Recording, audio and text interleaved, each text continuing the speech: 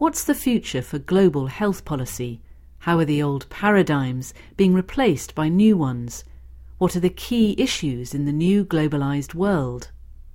Ilona Kickbush, Director of the Global Health Programme at the Graduate Institute of International and Development Studies in Geneva, reviews the rapidly changing world of global health. In the past, there were relatively few organisations involved, and there was a hard dividing line between the public and private spheres. Today there are many more players, and the issues are much more complex.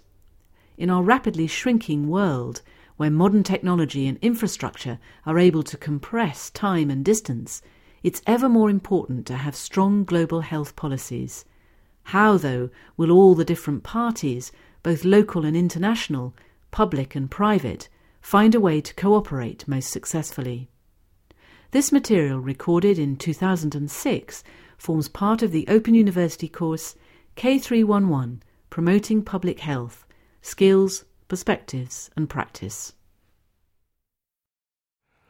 From the Open University.